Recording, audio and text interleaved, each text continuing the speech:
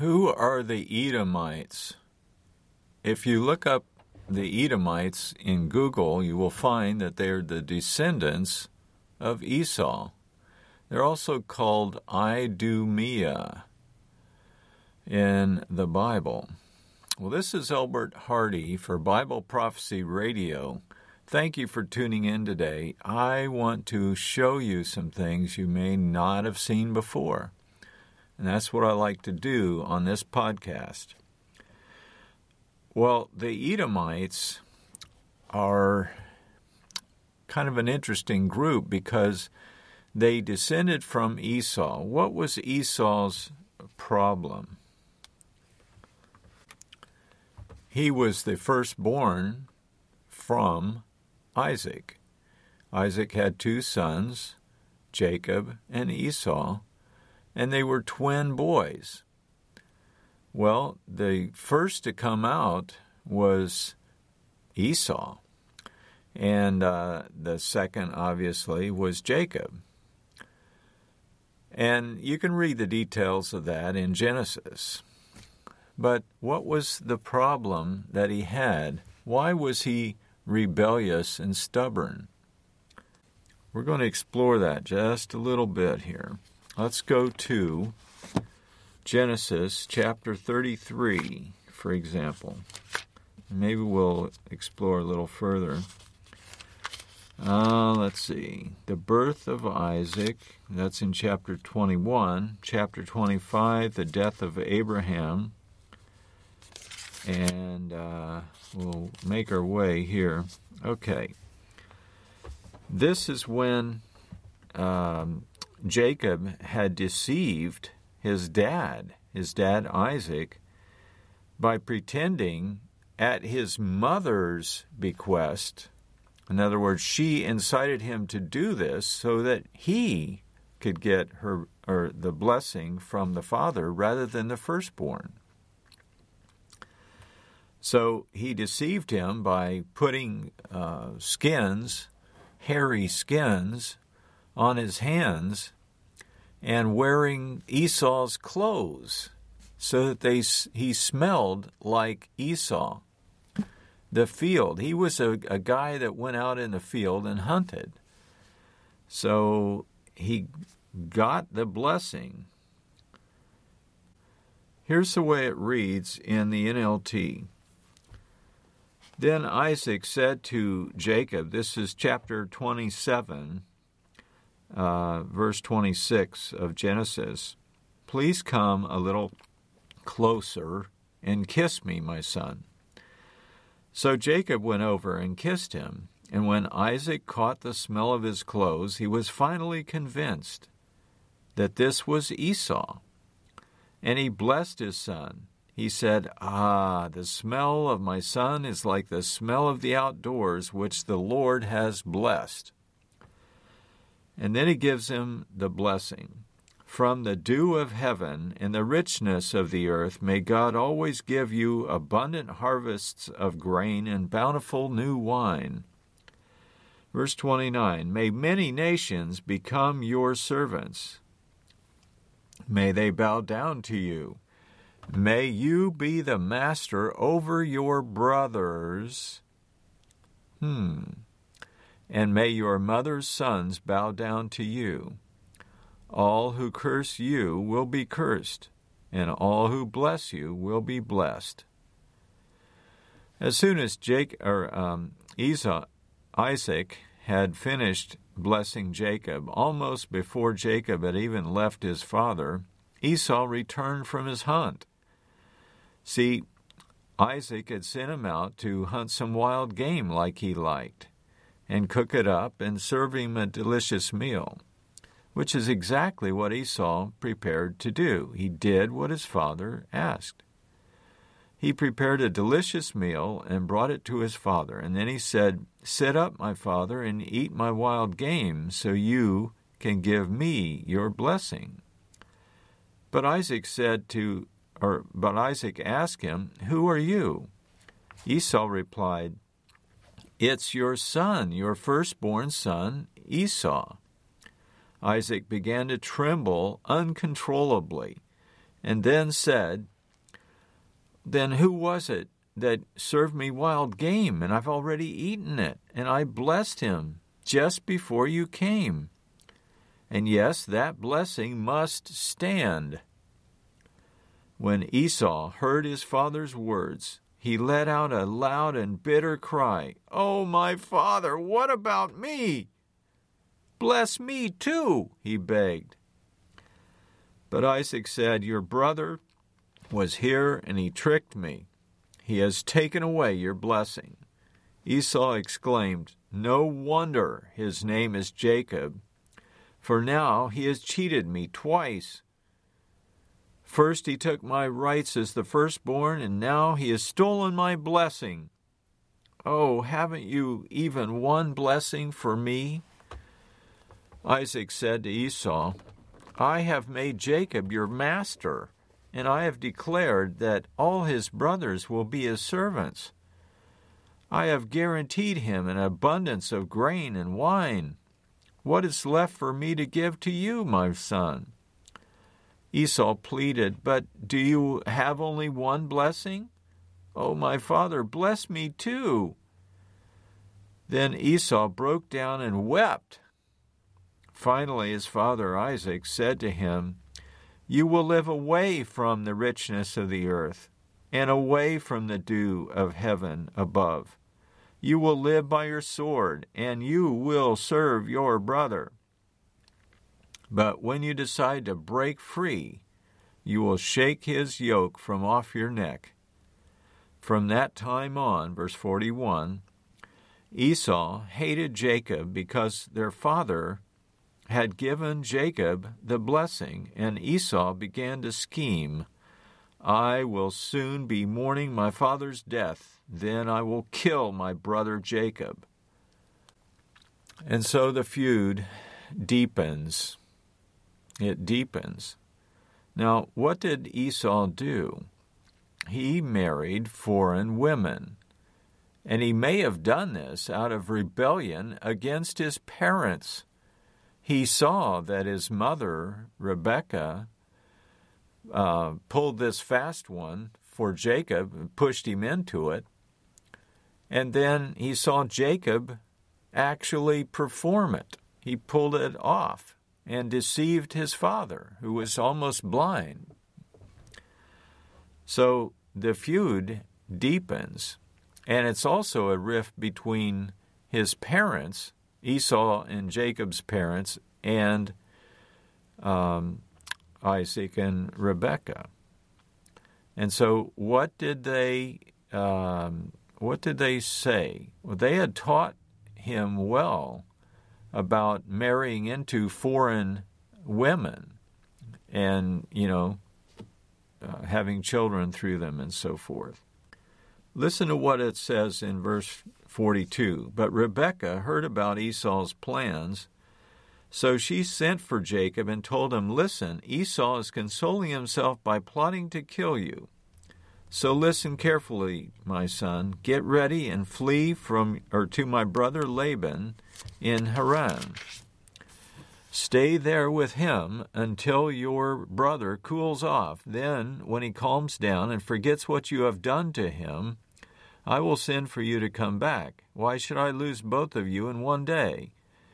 Then Rebekah said to Isaac," verse 46, chapter 27, Genesis, "I am sick and tired of these local Hittite women. I would rather die than see Jacob marry one of them." Now, why would she say such a thing?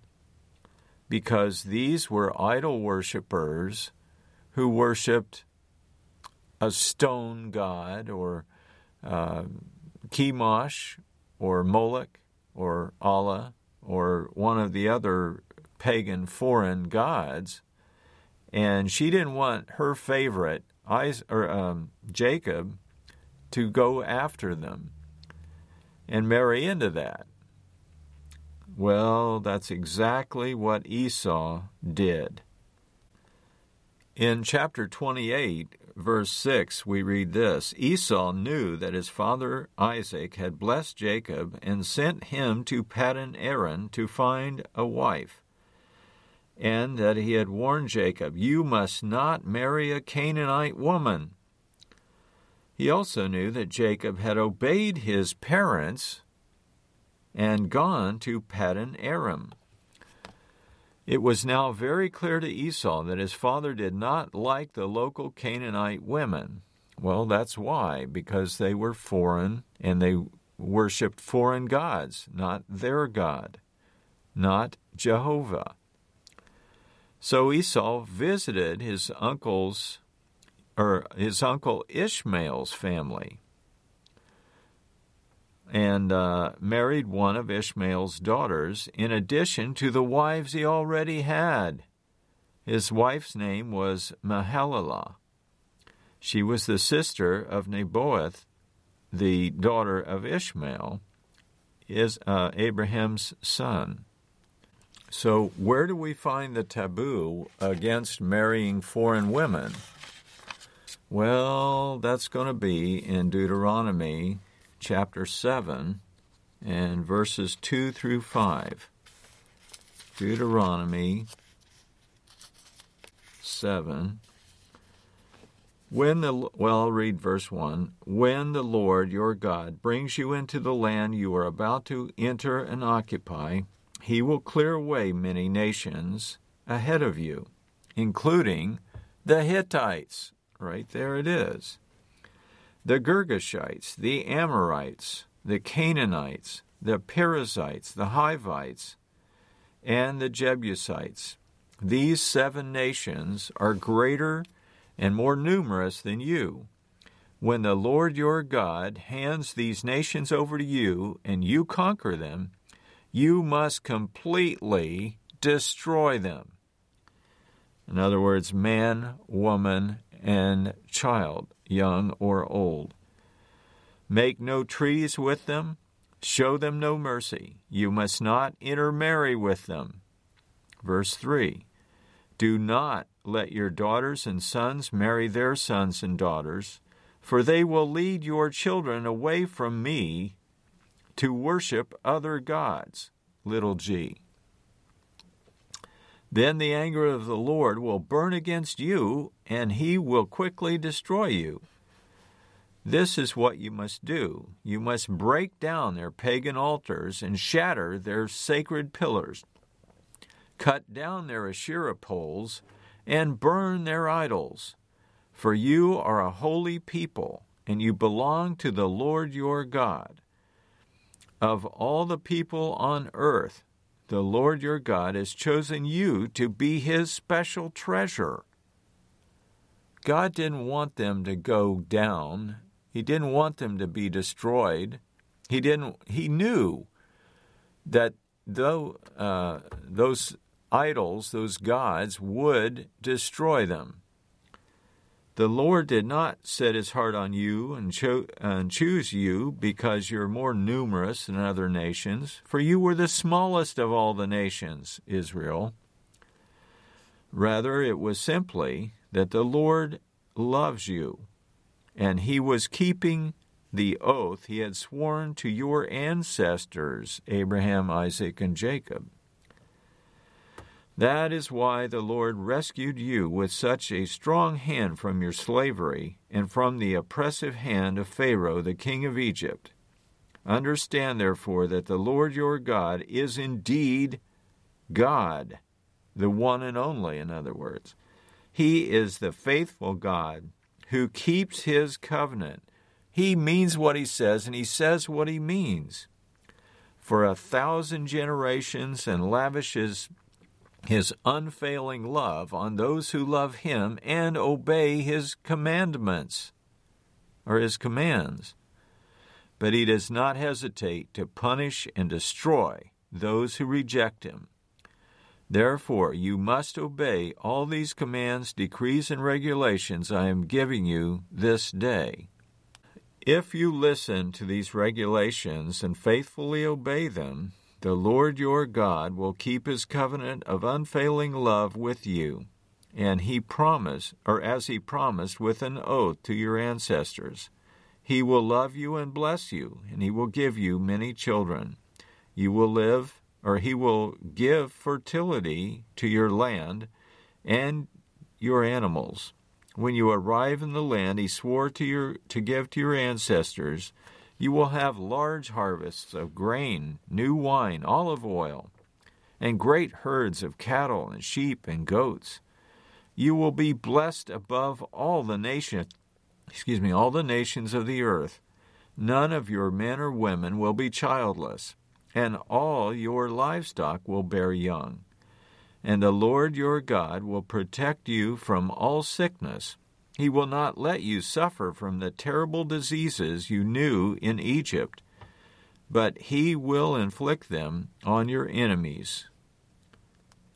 You must destroy all the nations the Lord your God hands over to you. Show them no mercy, and do not worship their gods, or they will trap you. Perhaps you think to yourselves, how can we ever conquer these nations that are so much more powerful than we are? But don't be afraid of them. Just remember what the Lord your God did to Pharaoh and all the land of Egypt. Remember the great terrors the Lord your God sent against them. You saw it with your own eyes. And remember the miracles, the signs and wonders, the strong and powerful arm and hand of the Lord when he brought you out of the land of Egypt. The Lord your God will use this same power against all the people you fear. And then the Lord your God will send terror to drive out the few survivors still hiding from you. And you can read the rest of this. Now, where are they today? Well, you can Google that and find out.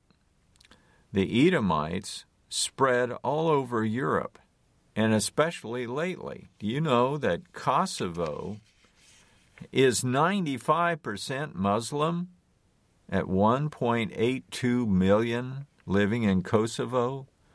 Where, pray tell, is Kosovo? Well, if you Google it, you'll find Wikipedia, who says it's defined in an area of 10,908 square kilometers, or 4,212 square miles. Kosovo is landlocked in the center of the Balkans and bordered by the uncontested territory of Serbia to the north and east, and the Republic of Macedonia to the southeast, and Albania to the southwest, and Montenegro to the west. Well, that pretty much nails it, so long as you know where all those countries are. And so anyway, it's just north of Greece, actually, in that area. But with 95% of the population being Muslim, what about Albania, neighboring Albania? 60% Muslim, 1.72 million of them there. Well, I understand that there are some 2 billion Muslims on the planet. Well, if they're a Muslim, are they an Edomite? Are they an Idumean? Are they a descendant of Esau? Well, I would say if they're not a direct bloodline descendant of Esau, they are by extension of Esau's manner of life, worshiping a foreign god. This is not Jehovah. Let's face it, Jehovah is very different from Allah. Macedonia and Bosnia has 50% Muslims, and that's at 1.76 million of them. Macedonia, 35%. Cyprus, the island of Cyprus, 25% Muslim. Montenegro, 125,000 of them there. Russia, what about Russia? 17.2% Muslim. Wow. And you can figure out or find out the rest. Just Google it. But that was a statistic I read from 2016. By now, it's many more than that, probably. So why am I telling you all this? Well, let's go on over to the book of Obadiah. Here's what's going to happen to the Edomites, the Idumeans, and his type of worshipers. This is the vision that the sovereign Lord revealed to Obadiah concerning the land of Edom. We have heard a message from the Lord that an ambassador was sent to the nations to say, "Get ready, everyone. Let's assemble our armies and attack Edom." The Lord says to Edom, "I will cut you down to size among the nations. You will be greatly despised." You have been deceived by your own pride because you live in a rock fortress and made your home high in the mountains. Now, I think that's talking about Petra, and that's in Jordan. "Who can ever reach us way up here?" you ask boastfully. "But even if you soar as high as eagles and build your nest among the stars, I will bring you crashing down, says the Lord.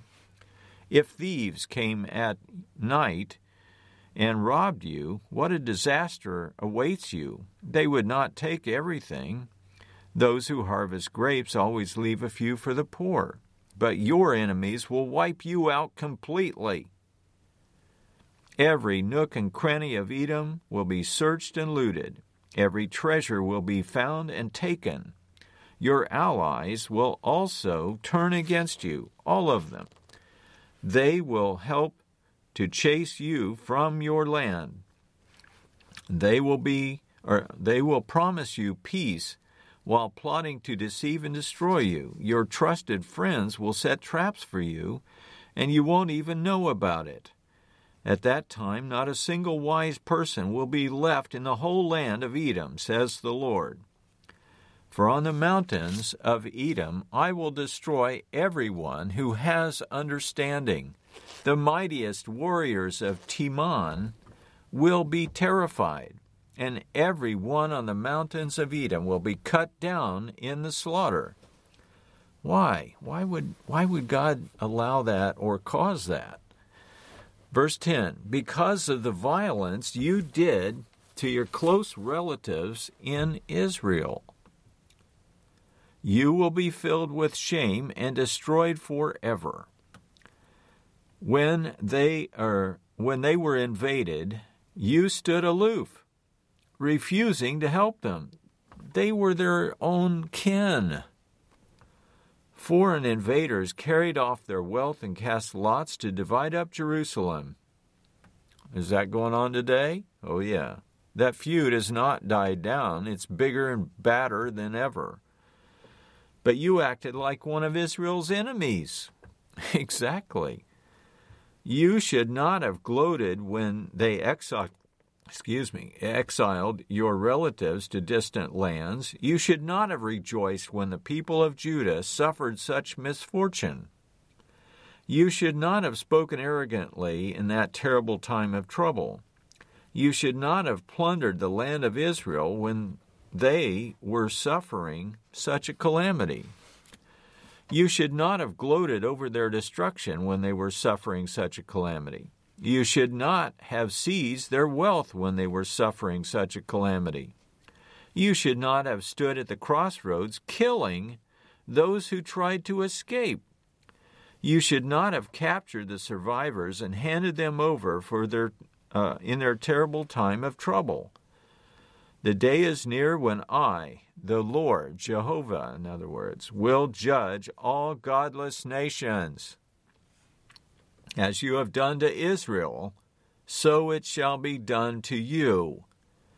All your evil deeds will fall back on your own heads. Just as you swallowed up my people on my holy mountain, so you and the surrounding nations, in other words, the associates, the allies of Edomites, will swallow the punishment I pour out on you. Yes, all you nations will drink and stagger and disappear from history. Whoa.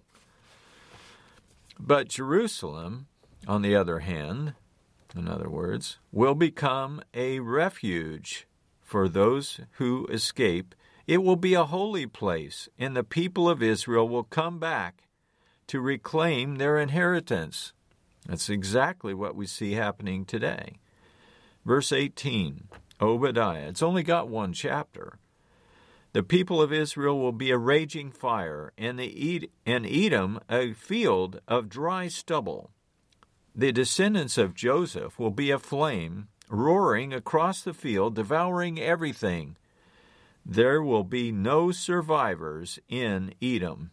I, the Lord, have spoken.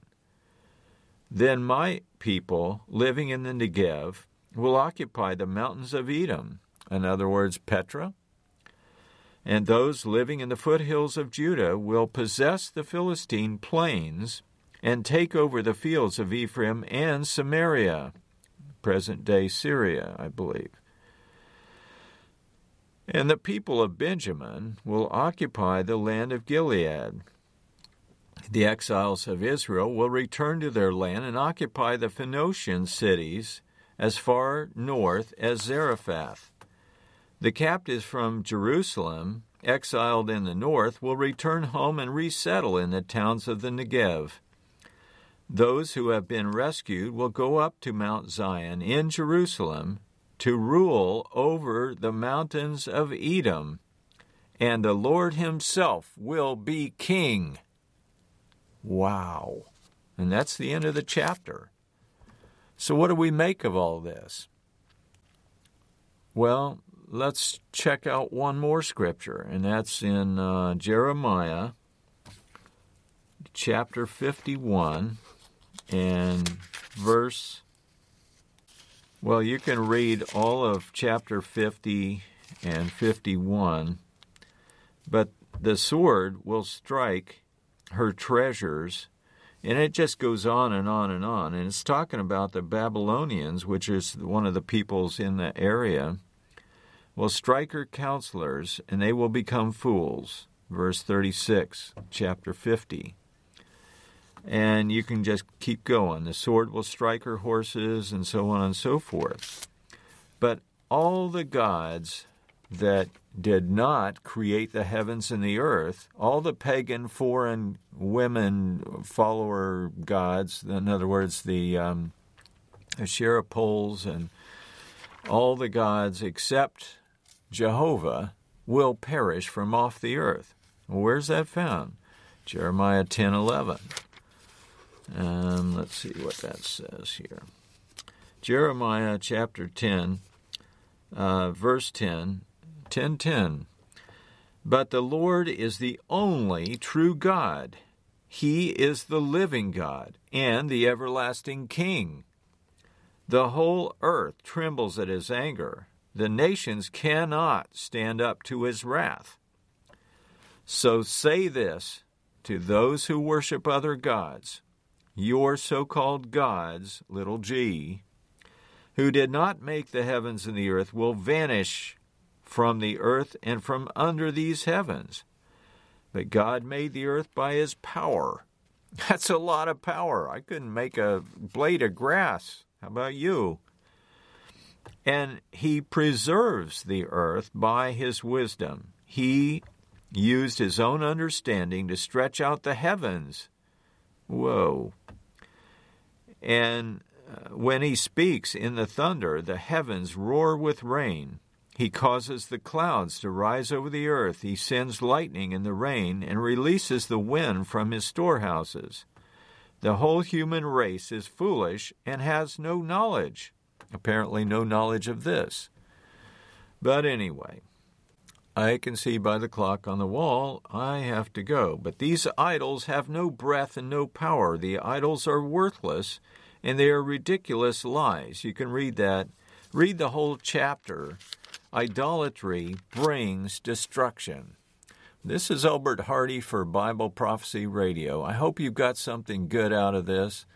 And I'll catch you next time. You can go to my website, itellwhy.com, and read things about building your faith. I'll catch you next time. Have a great day.